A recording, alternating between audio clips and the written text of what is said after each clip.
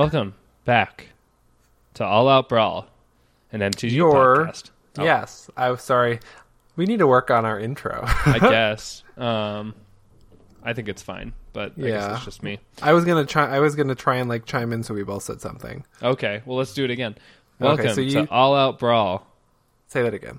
Welcome to All Out Brawl, an MTG podcast where we focus on an MTG Brawl podcast. Or whatever. That's fine. We've done it enough. You know know what it you're, is. You're not gonna I'm Sam. You're gonna keep these in here. I'm Chris. And yeah, like we said. So we talk about Brawl, the format in MTG that is 60 card singleton with a single brawler that is either a planeswalker or a legendary creature that uses the standard card pool. With different bands. Yes. So to start off today, we're going to talk about some of the M19 spoilers. Mostly because, that's happening right now. M19 comes out in a couple weeks. We'll go more in depth on the cards of M19, when we actually get the full set. But until then, we've discovered, so last week we talked about, Vivian Reed, the new Planeswalker. We've seen all of the Planeswalkers since then. They are all very underwhelming. As they're normally want to do. Yes. But, there's a new Ajani that is somewhat good. 4-drop with 4 loyalty that puts +1/+1 counters on things. I forget what his middle one is, but then he also makes cats. He has an emblem that makes cats every turn for you. His middle one's recursion for smaller creatures. Oh, yeah. So that's interesting. Yeah, it's a cool card. That's probably going to see some play. Yeah. And then another big Brawl type news that has been releasing this week are the Elder Dragons. Yes, sir. So we have 3 of them at this time, Monday night, spoiled. Nicol Bolas, Palladia Morse, and you say this last one better than I do. Vivictus Asmati. Such a good name, though. I love hearing it. I just can't say it. Yeah, so that is Grixis, Naya, and Jund, respectively. So we're still waiting on Chromium, who's the Esper Dragon, and Arcades Sabbath, who is the... Bant Dragon. These names are just so good. But yeah, so Nicol Bolas, if you didn't know this already, is a 4/4 flyer for 4 mana that is also a Flipwalker. This card is going to be crazy and limited too. Holy crap. Yeah, so we already have a couple Nicol Bolas Planeswalkers in Standard with the Hour of Devastation, God Pharaoh, and the other one that was the Planeswalker deck one. But this Nicol Bolas, is also very, very good. It's just, like, I can already anticipate that this will become a very popular brawler. The Nicol Bolas Planeswalker, the God Pharaoh, is already a really popular brawler because people think that it's fun to do stupid bull with Grixis, but... Our friend mentioned perhaps brewing a Nicol Bolas deck. Yeah. But so that's Nicol Bolas. Look him up if you haven't seen him yet. He's just too much on the card for me to really go too in depth. There's 2 sides to the card, too, so... Yeah, exactly. There's a lot. Palladium Moors is the Naya Elder Dragon. It looks like the others are following the 6/6 for 6 trend. Yes, which is a pretty typical trend for dragons. Yeah. But yeah, so it's 6/6 for 6 with flying, vigilance, and trample. And for one of the first times I feel like in the game, it has hexproof if it hasn't dealt damage yet. Not until end of turn or anything, just yet. So whenever it deals damage, it loses hexproof for as long as it stays on the battlefield, which in, like, say, a regular, like, limited game, that, is kind of important because it means you can get rid of hexproof after it's dealt damage. But since this is Brawl, if it's your brawler, every time you cast it, it'll have hexproof again. So that's pretty important to note. I think that's some nice icing on the cake after it already has those other 3 keywords. Yes. Yep, and then Vivictus Asmati, like Chris was saying, is a 6/6 for 6. It has flying, and then it also has the forced sacrifice whenever it attacks for each player, and then you essentially Chaos Warp the top of their library. Every player Chaos Warps the top of their library. So, yeah, it's interesting. It's very interesting. I think it's not really a very narrow. It's not a very narrow strategy. I feel like it could be commander of a deck doing a bunch of different things. Yeah. Like it doesn't lend itself to a like streamlined strategy. Well, and the other one didn't really either. Maybe more Voltron-y, but yeah, so online, especially for EDH, people have been calling Vivek Rastisemati the newest lands commander because he is Jund colors, which means you get Gitrog and Mina and Den and Titania, and you can sacrifice I was talking about lands. Brawl. Yeah, I know. For Brawl, I don't think he has a really defined one yet. I guess the nice thing, obviously, is it's a Jund yeah brawler, which is big. Yeah, and also I guess the nice thing is he does force people to sacrifice things, which gets around all of the Amonkhet gods, which has been proven to be a very very tricksy pieces of combat. I think it's it's definitely a cool card. Well, it'll Yeah. be interesting to see if it gets some play. Yep. So the last big news of this week, I think it just came today, is that two pretty expensive cards, Scapeshift and Crucible of Worlds, are getting reprinted in M19 at Mythic Rarity. Yes. So, I think these do have some Brawl implications. Oh, yes. Because you were talking about earlier how they're both great cards in Tatiova. Yep. I think there's probably some decks that like both of them too. It'd be interesting to see which decks do. I mean, another big one obviously is Multani. Scapeshift literally says double Multani's power and toughness. And then I guess Crucible is great in Multani too, because then Yep. you get to play those lands. So yeah. Yeah. So It's Crucible and Rampant Growth in Standard. Sorry, not Rampant Growth. Ramen Up Excavator, I meant to say. sorry. I was gonna say we don't have rampant growth. No, but, we have Dinosaur Rampant Growth. But yeah, that's so until rotation, we will have both the creature version of Crucible and Crucible itself. But that does, I think that's a good sign for Tatiova decks, is that we're going to still have Crucible, even though it will be still very expensive. So who knows? Tatiova's gonna stay good, it seems like. Yeah, unsurprisingly. So anyway, so those are some of the spoilers. We're looking forward to the newer Elder Dragons, and then also hopefully there's some speculation there's going to be up to 11 flip cards in this set. So who knows what we'll see.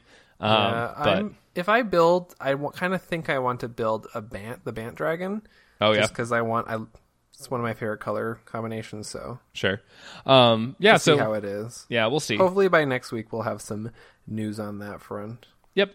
So until then, we're going to talk about this week. We're going to talk about some decks that we've built recently that actually are both uncommon legendaries from Dominaria. We have a theme. Yeah, I guess so. They're really good. I just love this cycle of cards. There's just so many good brawlers that they all lend themselves to very narrow strategies too, I think. Yeah, I think so. They all say do this. Maybe not super narrow, because the one I'm talking about today does have multiple types of, but like yours is very narrow, I'd say. Well, I would say it's not necessarily narrow. It's just they build around. Maybe build around. That's kind of what I mean by narrow, in that that brawler gets him, like, its deck gets improved when you build around it. Right. So to be the strongest deck that it could be, you're going to be playing a certain strategy, and that's what I didn't mean narrow in a bad way. I just mean like a very streamlined, effective strategy. Sure. So I guess let's narrow put has a bad connotation, but let's put the poor listener out of their misery. And let's get into these decks here. So you're gonna go first. Yes. So I kind of want to talk about this deck because somebody on Twitter mentioned they were brewing it, and I had built it a few weeks ago, and I have been really enjoying how it plays. And this deck is Wrath Capuchin Ship's Mage. He is an Azorius commander for 4 with flash flying, and he gives all your historic spells flash. So you could go a few different routes with this deck. You could go artifacts, because those are historic. You could go legendary creatures, because those are historic. Or you could go more of a combination, like saga-focused route. But there's also a bunch of just random cycles and stuff in Standard that also have legendary card type, like the flip enchantments from Ixalan. Yep. So you have a lot of stuff you can do here. I decided to go the artifact route just because we have somebody in our playgroup who's playing Joyra Artifact Storm, and I kind of like the artifact theme, so I wanted to go with that for Wrath Capuchin. So I have a Wrath Capuchin deck that's a Art has an artifact focus. Yeah.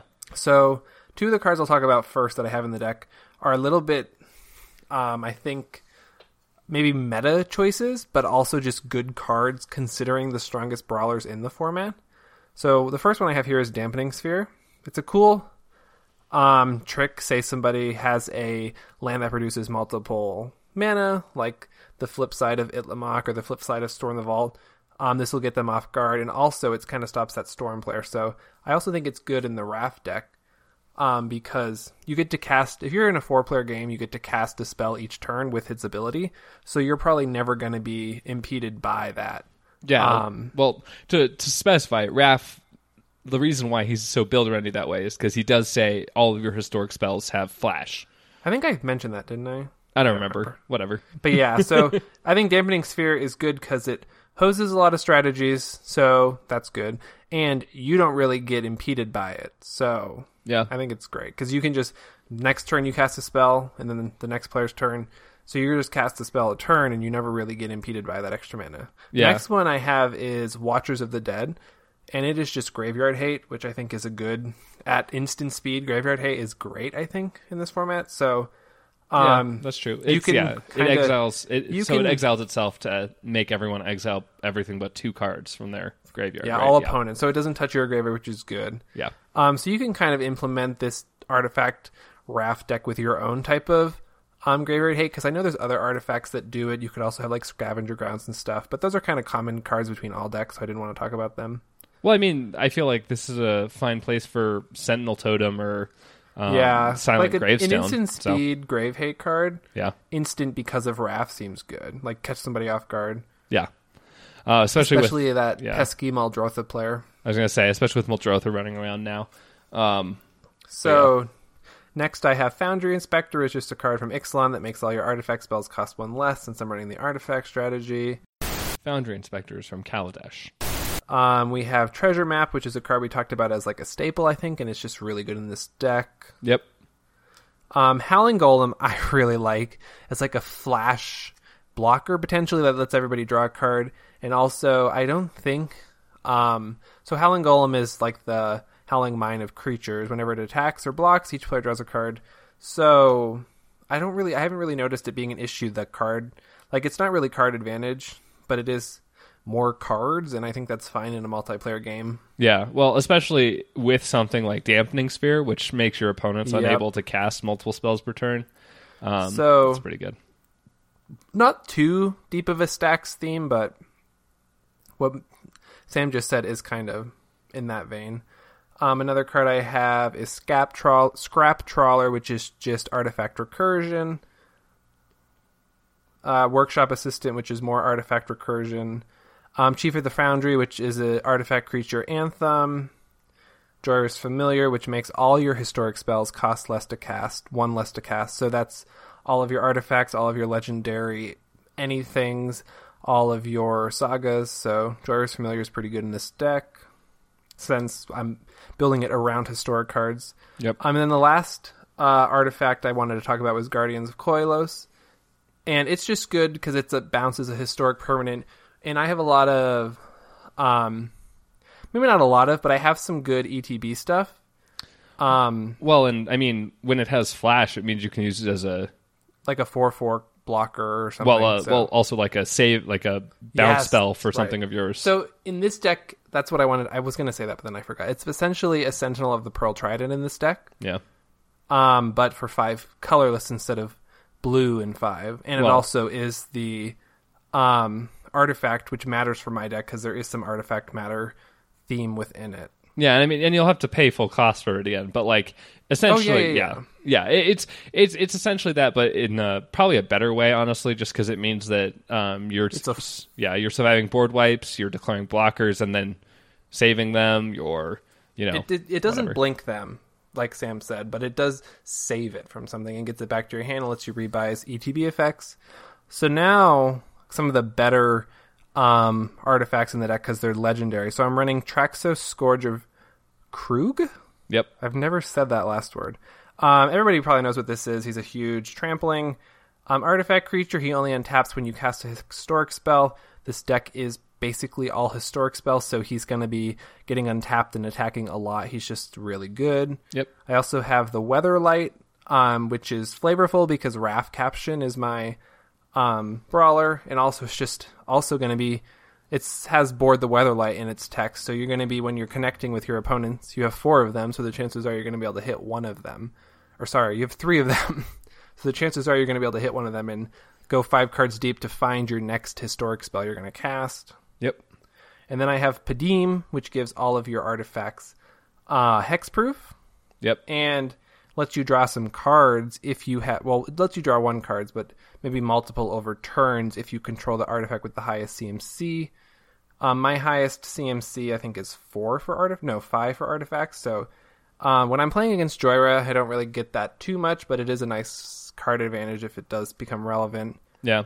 So now, So I talked about all of the artifacts, and now I moved on to creatures without saying it. Padim is a creature, legendary creature. So Padim is good because it's another combat, or another trick, essentially, with Wrath on the field. Because you can flash Padim in, somebody tries to target one of your artifacts, you can flash them in and give them hexproof, so that's good. Yep. Yeah. And then, this whole deck is going to be built around artifact stuff, but then I do have a light Planeswalker sub-theme, just because I had some Planeswalkers I wanted to play, and they're really good. Such as? One more creature before I get into okay. the Planeswalkers, just because it is artifact related. I'm playing Zahid, Djinn of the Lamp. So he's always going to be costing me 4 to play, because I'm always going to have an untapped artifact. So it's just a 5/6 flyer that's pretty cheap in this deck. Can flash him in at the end of somebody's turn before yours, and then get in for some damage on turn 5, potentially. Sure. So now I'll get into those Planeswalkers. I'm running 4 of them. One of them I'll just mention briefly is I'm running the Jace from Ixalan, just because I have the promo of it from a pre-release. It's not super great, but that looting is good. Sure. And I'm also, so I bought the Teferi Planeswalker deck, or Planeswalker deck for the Teferi Planeswalker to put in this deck. So I'm running that Teferi and Nyambi. Yep. Which is a tutor for Teferi, and she's really cool because I didn't realize it until I was playing this deck yesterday. But you can also get Teferi back from your graveyard. Yeah, well, that's so. I mean, that's just to chime in here. That's the staple of like all the Planeswalker decks. Is they all have a card that tutors out the Planeswalker, but it actually tutors it from either your library or your grave. It says search your library and or graveyard on all of them, which is really cool. Because they're usually pretty bad because like the effect isn't really all that good, but Nyambi is great because she's like at least a 2/2 for 3 or something. But at flash you can just like get her and then Yep. She could, like, you could flash her into block something, chump block something, and then also get that Planeswalker, so. Yep. I think all these cards are made better because they have Wrath as their commander, so you're always like, I find myself with this deck drawing and thinking for a second and then passing. So it's like, oh wait, I can play all these spells on other people's turns and wait and see what happens before I decide which card I want to play if I have Wrath out, which is really nice. Yeah. So the Teferi Planeswalker that Nyambi does tutor for, it's pretty, I like it. It's pretty good card advantage. It's -3, lets you draw 2 cards. It's a 6 mana walker with 5 loyalty. I don't ever plan on ultimating it, and its +2 is not that good in my deck, but it does untap Traxos if I need it to. Yeah, that's true. So another interesting card I really like for this deck is Oath of Teferi. Sure. So, I honestly, this is, me and Sam always joke that this is like the dubious challenge of this set, or the card that you open a lot of that you're not going to play it a lot. Yeah, I mean but it's not a bad card. It's just it's the thing about Dubious Challenge that makes Dubious Challenge special is that Dubious Challenge is unplayable in every format. Oath of Teferi is fine in like Commander and Brawl. It's just that in Limited it's completely useless because why on earth would I play a 5-drop blink effect? And Dubious Challenge is especially rough for me because I'm pretty sure I opened like 10 plus of them in all of my Kaladesh packs, so every time I open another one I just die a little inside. Well, mine isn't as bad. Mine's Dispossessed from Amonkhet, which I've opened at least 4 or 5 of. But the problem is that one I think potentially is playable, maybe. It's not in. Well, I guess if you have somebody that's running like Blightsteel Colossus or a card you hate, you could run it just as like meta hate. But that seems so bad because you have to waste a card to do that. It's stupid. But yeah, both of those cards are terrible. Oath of Teferi is not that terrible. It's just not good and limited because the likelihood that you opened a lot of them. Yeah, the likelihood that you get that and a Planeswalker is very low. It is historic, I guess, so that's kind of nice. Yeah, that's why it's nice to flash it in. It also does have this other It also does have this other text that blinks a permanent until end of turn. Yeah. So that's nice if you want to reset a Planeswalker, or you want to I used it to win. Well, maybe I didn't need it to win, but I won with this deck in a 4-player game yesterday. And I Oath of Teferi'd my Dampening Sphere, so I wouldn't have that cost impediment that turn that I won on, so that was cool. Yeah. But I also got to use my Planeswalker's abilities twice. I had a Jace and a Teferi out, so that was cool. Yeah. But yeah, Oath of Teferi is pretty good in this deck, because he also lets you activate loyalty abilities of Planeswalkers twice a turn. So, in that turn, if I had attacked with my creatures, I had basically 5 Jace upticks, because I had created 2 tokens of Jace, and so, yeah. The loyalty ability twice thing is really good. It's kind of like a Chain Veil, but not having to pay mana for it.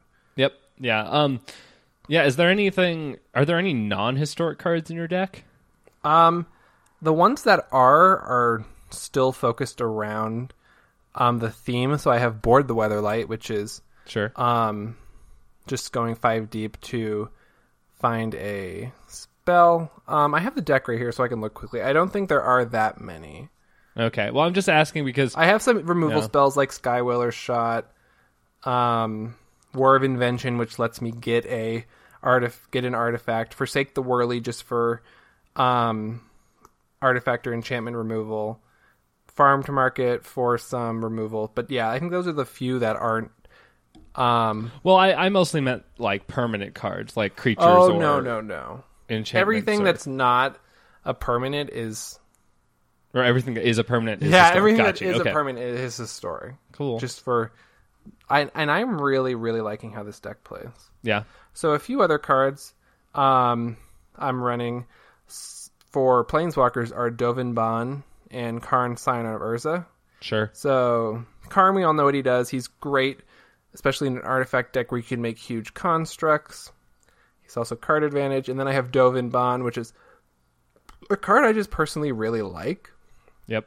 He's has a -1 of drawing a card and gaining life. His +1 stops activated abilities of creatures and gives them less power. Hint, Kazarov. Yeah. I targeted our one of our friends, Kazarov, so he couldn't use that 4-mana deal 2 to a creature ability, which helped me when... Yeah, it was... Dovin is... I really like. Yeah, he's good. He has an emblem that does a thing, but no one's ever going to let you get there. Rarely... So. The only Planeswalker I ever intend to ultimate is my Chandra Commander deck. Well, I mean... The flip one, but... I mean, you always want to, but it's never the goal. The non-ultimate abilities are enough for the card to be good. The ultimate is just, if it gets there, it's gravy. Well, I was going to say, it feels like Jace Cunning Castaway's really only goal is to ultimate. Yeah, that's true. Yeah, he gets better when he ultimates. And he does need 3 turns to ultimate. So. Well, or 2 if you have... if you have Oath of Teferi. So I have a few more cards here. Search for Azcanta is a legendary enchantment that just helps filter your draws.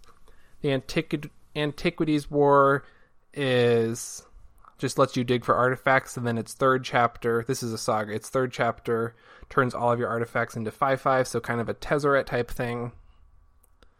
And then my last card I want to talk about was In Bolas's Clutches, which it's not an artifact, but it is on theme because it's a legendary permanent, and I just love the 6-mana instant speed control magic. Yeah, that's gross. It's super, super good. And a lot of... So I played this deck 1v1 against Joyride too, in decks that, like, there isn't a whole lot of enchantment hate in this format. Well, so especially not in red-blue. Yeah, exactly. So if you use this card to steal a creature, it's probably going to be yours for a while. And if you use it to steal somebody's brawler, and their deck is built around the thing their brawler does, they're going to be handicapped for a good while. Yeah. Well, I run it in my Tachova deck, and I did that with, I think, against your Wizards deck, or... What did you take? Kefnet? Or was that... I'm trying to remember if that was yours or the other person who was playing. It doesn't matter. Neither of you was running really any good colors to remove, because one of you was running mono blue and one of you was running blue red. So I wasn't worried about it getting removed. Also, I was playing Tachova, so this deck has one piece of artifact enchantment hate. Yeah. And if I have it in my hand, I'm holding on to it for a while, waiting for that like game-changing paradox engine or something that I know needs to get removed. Like our game yesterday, I had Forsake the Worldly, and I used it to exile a Thematic Compass, just because we know that card just stalls games so. Yeah. So that's interesting. How many? I guess that's a good question. Because you said you're only running one here. How many pieces of removal, specifically like enchantment and artifact removal, do you think a deck should be running at this point for Brawl? Because I feel like with Kaladesh still in the set, like I think we're all vastly underplaying the amount of artifact removal we should be playing. I think maybe like 3. Yeah. But a lot of it is multi-purpose, like Cast Out or Ixalan's Binding. White has nice... I guess that's true. Yeah. Well, Ixalan's Binding only gets creatures, right? Oh, I'm not sure. Maybe Cast Out. But Cast Out gets anything. Yeah, and then, I think you might be right. Yeah, but like Cast Out is really good. The Angel of Sanctions works. Nope. Exile target non-land permanent. Okay, cool. I might have been thinking of Seal Away. Seal Away is creature. Yeah, but yeah. Oh my gosh. What? It's funny. Just a quick story about Seal Away. Are most abilities like Seal Away ETB effects or cast effects? They're like ETB effects. They're all when it enters the battlefield. So they don't hit Shana. Well, it's an ability. So sorry, this is just a random. Yeah, I was thinking a card. Shalai. I don't think I've talked about Shalai yet, right? No. I might be talking about that at a later one, and Shana is one of my favorite cards from Dominaria. So. To remind everyone, so that way you're not in the dark like I was, Shana is the green-white uncommon legendary from Dominaria that has hexproof from abilities effectively. It can't be the target of spells it can't be the target of abilities your opponents control, which would include things like enchantments that say when this enters the battlefield, remove target creature from the game. So cool. But yeah, I think Seal Away is a good card, and we've talked about it before. I think it's fine. I don't know. The problem that I have is that, honestly, especially a lot of Dominaria-based decks just have so much vigilance enabling that like their best creatures never tap anyway. So, but that's fair. Yeah. But it's still, I think it's still good. I think Cast Out is better, but it does cost more, obviously. I don't know. It's a toss-up. Is there anything else you want to talk about with Wrath, or... So I think I mentioned this at the beginning of my spiel, but Wrath could be built as a legendary creature, or a legendary creature permanent Commander 2, sort of like the deck you're about to talk about. Yeah. Because then it could take advantage of cards like Urza's Ruinous Blast, which you're going to... You're definitely going to talk about that. Yeah. But I think this deck could lend itself to other strategies. I just chose an artifact strategy because I kind of wanted to use Antiquities War, and I also wanted to use Karn because I had one, so I went more of an artifact theme. But I think people could also build this either legendary creature strategy, maybe more of a control strategy with things like the legendary sorceries, some good legendary creatures. Yeah, that's interesting, I guess. The idea of using legendary sorceries at instant speed. Well, I didn't talk about it, but I have Karn's Temporal Sundering in this deck. Yeah, that's stupid. It's just not on theme. It's just a great card for the deck. Well, yeah, but it's historic, so it has flash. Yeah. But yeah, I don't know. It's interesting. Another thing I just realized is Raph is a wizard. Yes. So Narumeha would pump him. But I don't know.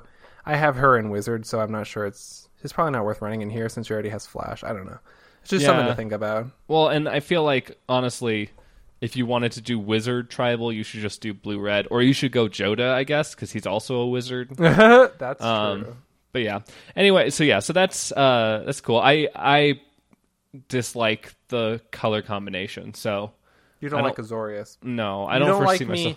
You especially don't like me drawing and passing. No, that's terrible. Play Magic on your turn. Magic is meant to be played on your turn. That's how it was supposed to... Whatever, it's stupid. But yeah, so... but it's cool. I mean, I've only played against it once or twice, but both the times I have, it's done stupid things because that's what Flash is. That's what Flash does. It makes the game stupid. The element of surprise. Hey, maybe they'll reprint Vidalcan Ori along with Crucible of Worlds and Escape Shift and M19. Probably not, though. I really hope not, because I hate that card. My commander is Vidalcan Ori. Pretty much. Okay. So, like you were saying, kind of to lead into what I'm talking about my Arvad the Cursed deck. So he is the white-black uncommon legendary from Dominaria that gives all other legendary creatures you control +2/+2. So he's a 5-drop 3/3 with Death Touch lifelink. That's fine or whatever. Obviously, the important part is that you want to just play a lot of legendary creatures. So essentially, I'm running every white and or black legendary creature in standard that is 4 or less mana. And that's mainly because white-black doesn't have a lot of ramp. Because to that end, I'm playing like Thematic Compass. Yeah, that's about it. But I'm playing Thematic Compass. I'm playing Mox Amber. Actually works really well in this deck because, like I was saying, every creature is a legendary creature. But I honestly don't have a lot of ramp past that. Like, honestly, the next piece of ramp I have is Oketra's Monument, technically, because, most of the creatures are whites. And then the next one on top of that is the Immortal Sun, because it technically makes my spells cheaper. Ew. So, I forgot that was in that deck. Yeah, so, but yeah, it's effectively just run as many legendary creatures and then as many, additional legendary permanents on top of that. Like Planeswalkers, I'm running both of the Gideons that are in standard right now, the Gideon of the Trials and the Planeswalker deck Gideon, because they both turn into creatures, and when they do, they are legendary, so they get +2/+2. And then I'm also running Liliana for recursion.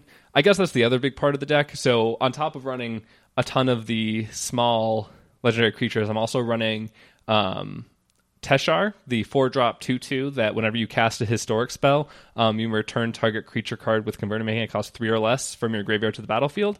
And I'm also running, just saying, the Liliana that recurs stuff, and the legendary sorcery that puts all of your legendary permanents from your graveyard onto the battlefield. So I think you should take a second and tell them how effective Teshar was when you were playing it. Oh, I mean, well, so like I was saying, every creature in the deck is legendary. So effectively, you play Teshar, and then, so I guess to kind of explain this further, let's see. 2 of the really nice, well, I'll add a third one there too. So 3 of the legendary creatures I'm running are Hope of Girapur, Yahenni, Undying Partisan, and Bantu the Glorified. All of which you'll notice cost 3 or less mana. And effectively, they all have sacrifice outlet, or like they all have sacrifice themes. So Hope sacrifices itself to make your opponents unable to cast non-creature spells. I was expecting you to use that ability against Joyra, but you... Yeah, the problem is that it's also a 1-drop 3/3. That's true. With Arvad on the field, so you can actually just hit people for 3 in the air. And especially if you have something like Blackblade, which only costs 2 to play and 3 to equip to Hope, you get an additional, 6-7 damage. So it's pretty good. That's some Hope of Girapur deck tech right there. Yeah. Well, I mean, the problem is that if you're running a Hope of Girapur deck, you can't run Arvad. But yeah. I mean, it's still you should run Blackblade probably. Honestly, most Brawl decks should run Blackblade probably because it's just so good. Yeah, especially decks that have Brawlers with Evasion. Like, it'd probably actually be really good in Wrath. I might need to consider getting one. Yeah, well, I mean, and you can cast it at instant speed. You can't equip it instant speed, but you could just drop it before your turn, which reduces the chances that people could remove it. Yeah. But anyway, yeah, so then Yahenni obviously has the sacrifice outlet to make herself, or make themselves, my apologies, indestructible. So you can sacrifice your other creatures to it and then play historic spells and recur them. And then Bantu has a similar thing where you can pay 2, sacrifice another creature to scry 1, and everyone else loses a life and you gain a life. And as similarly, because Bantu requires sacrifice in order to attack or block, you can do that with Teshar, where you can sack a creature to Bantu, play another small, easy historic spell, and then get that creature back. And usually it turns out it's usually Shram, which is a 2-drop 2/2 that is usually a really good draw engine. Like in my Tiana deck, I draw like half my deck because of it. But in this deck is pretty much just a 4/4 for 2 mana when you have Arvad on the field. Because I have Blackblade, which is an equipment, Helm of the Host, which is an equipment, and Weatherlight, which is a vehicle. And I guess I also have Ansara's Wings, just for the lulls. But yeah, so essentially, like I was saying, I'm running the 3 or less creatures. So Mavrenfane, Shram, Hope of Girapur, Yahenni, Bantu. I just Oh yeah. I just wanted to mention how bad it felt when somebody used Merfolk Trickster to kill your Bantu, and then you got to your turn and you just got it back with Teshar. Like, yes, Teshar is just super good in that deck because the recursion.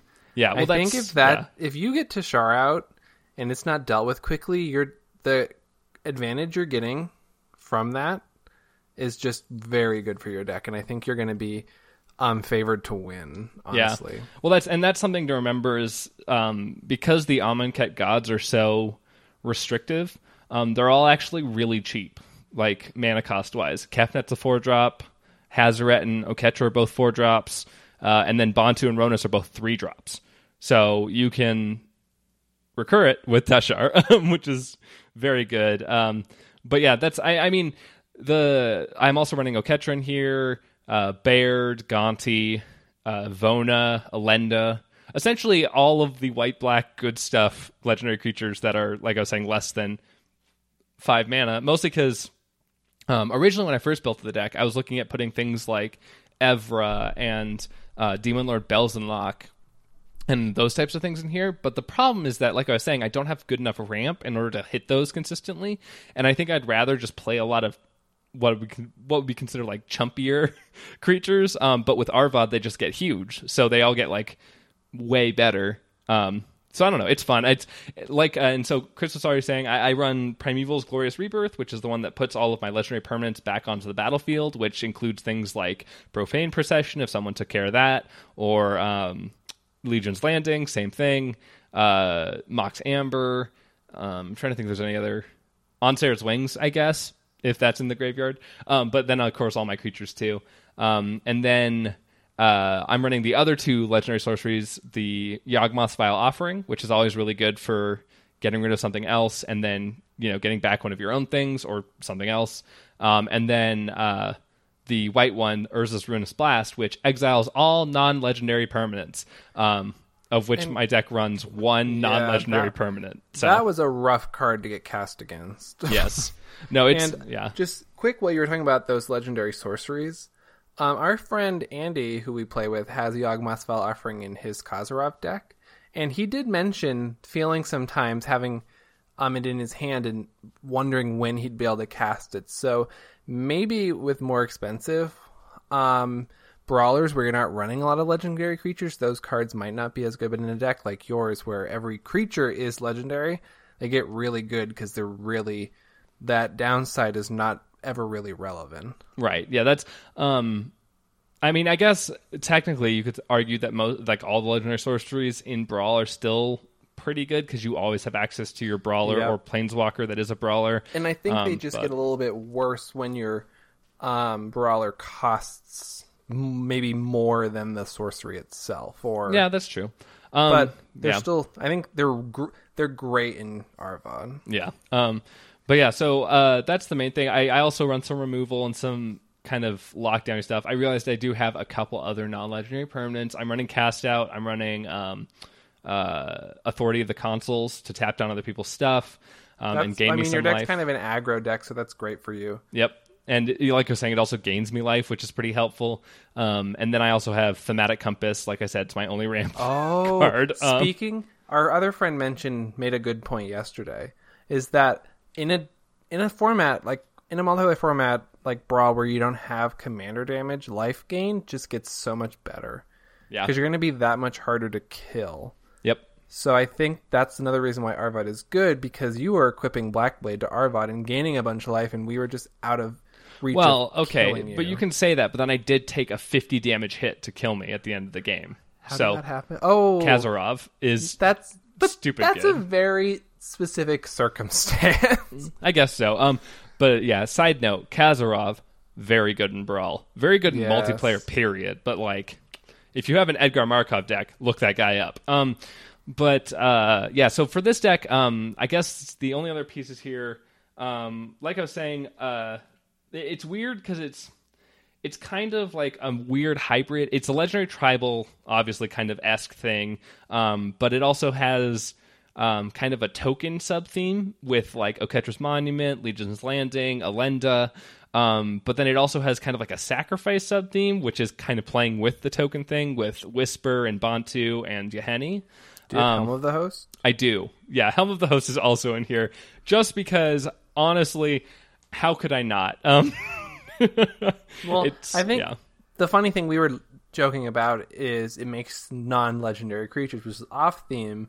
But then if you copy Arvad, all of your legendary creatures start getting bigger and bigger. So Well, and your original Arvad starts getting bigger as well, which is yeah. yeah, like that's the thing is it's funny because I feel like you're saying Helm of the Host isn't really like an intuitive add to a legendary tribal deck, but honestly, being able to make, say, like 6 Oketras or like another couple Arvads or whatever, it's just too good to pass up. Because like even if they don't get the boost from Arvad, having multiple, like if I had enough Oketras that they were all turned on by each other, even if like 3 or 4 of them weren't legendary, that's words still that great. you're saying are so gross. But yeah, so that's Oketra. Never, please. Well, and so that's one of the things I am aware of with this deck, and a little sad about, is that about half of the cards are from pre-Ixalan, because I have both of the Ether Revolt monocolored legendaries, I have both of the Amonkhet Gods, I have a couple other, legendaries from around that time. So the problem is, like, once rotation hits, I might lose a couple really cool pieces. Like, obviously that whole sacrifice sub theme is going out the window. But we'll see. We might get some more stuff in Ravnica. You could probably yeah. You're going to get a lot of angels you could replace some of your creatures with. But they're not legendary. I guess that's true. Lyra is, but that's Yeah. about it. I don't think the deck is gonna suffer tremendously, but it will take it. It will need a little bit of readjusting. I might just change it into an EDH deck. We'll see. But I am excited, since we are going back to Ravnica. It does mean that we will go back to the Orzhov, but they're not until the second block of the set. So it won't be until next winter. Is that how that works? Upcoming. Yeah, I think so. Or like January or something, that we'll see the Orzhov, which is sad, but it should be okay, because at the worst, I'm sure we'll see at least some like mono black or mono white cards that will be at least somewhat good. I'm sure you'll see some monocolored legends too.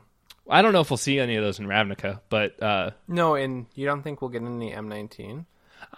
We might. I mean, we're definitely getting the Planeswalkers, but unfortunately they're Ajani's for the white one, so I'm not getting any creatures, and Liliana's for the black one, so that does actually bode well.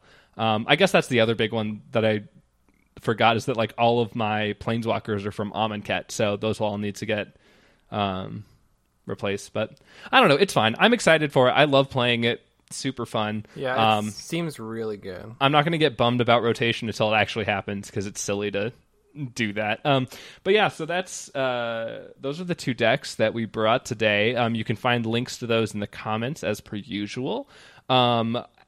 I'm trying to think if there's anything else I want to. Well, real quick, I just want to. I managed to get Chris to put some of his decks, or not. He didn't put his decks all online. I didn't do it, but I looked through and I did it. counted up the number of stuff just so I can get another. So I could get clearer stats on his spread of creatures, like we talked about last time.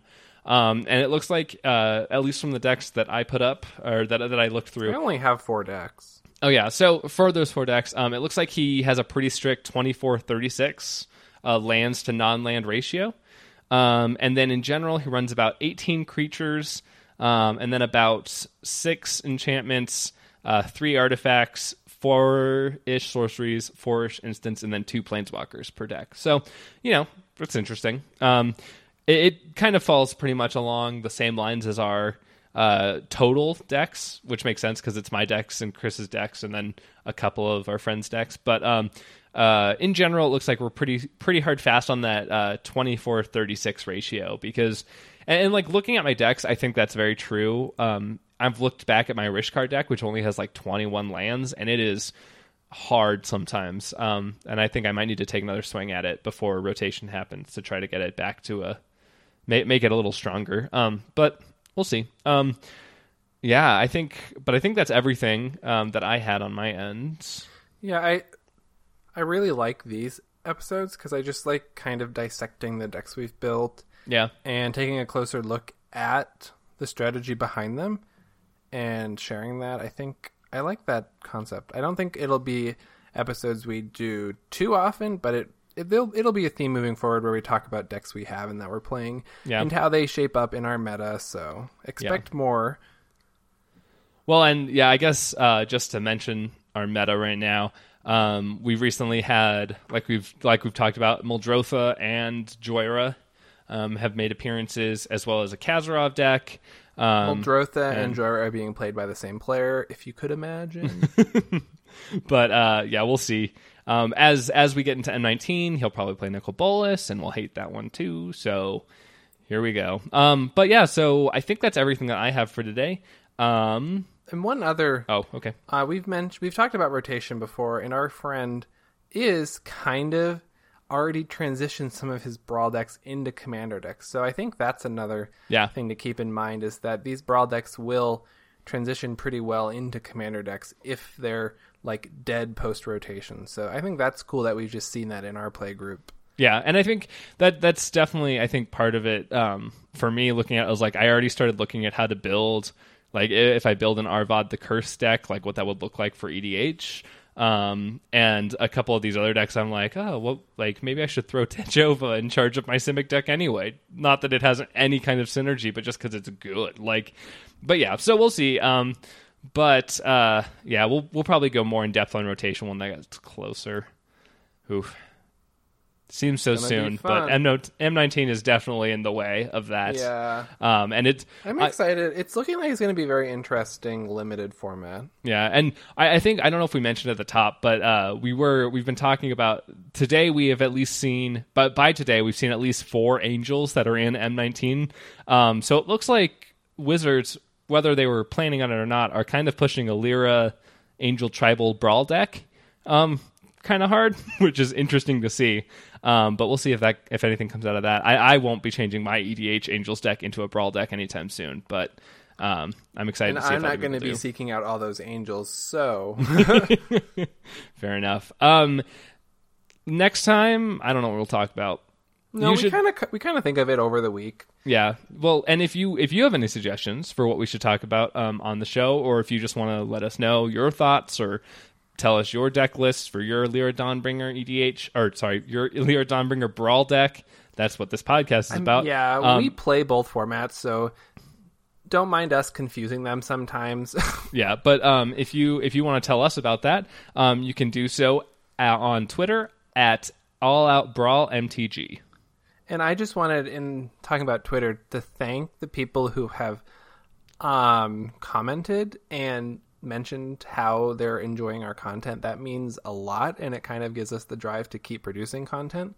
So I just wanted to say thank you to everybody who has tweeted us on Twitter and asked us questions and stuff like that. It's been awesome. Thank you. It's nice to know that people appreciate the content. But like my sister says on the other podcast I do, we're going to keep making it whether people care or not. So that's going to happen. But in other news, if you want to check out Chris streams, he does it at twitch.tv/RETTOTO. Oh, I misspelled it, didn't I? It's RETOTTO. Nope, you had it right the first time. Okay, well, whatever. It's RETTOTO. Yes. Take that one to the bank. But yeah, so you can check that out. I think, he sometimes streams Arena, not all the time, but he still streams a lot of fun games, so you should watch and hang out. And I think that's just about everything. So until next time, I've been Sam. And I have been Chris. And this has been All Out Brawl. Your Magic the Gathering Brawl podcast. There we go. That's okay, I'm not cutting that into the front of the episode. But do with it what you will.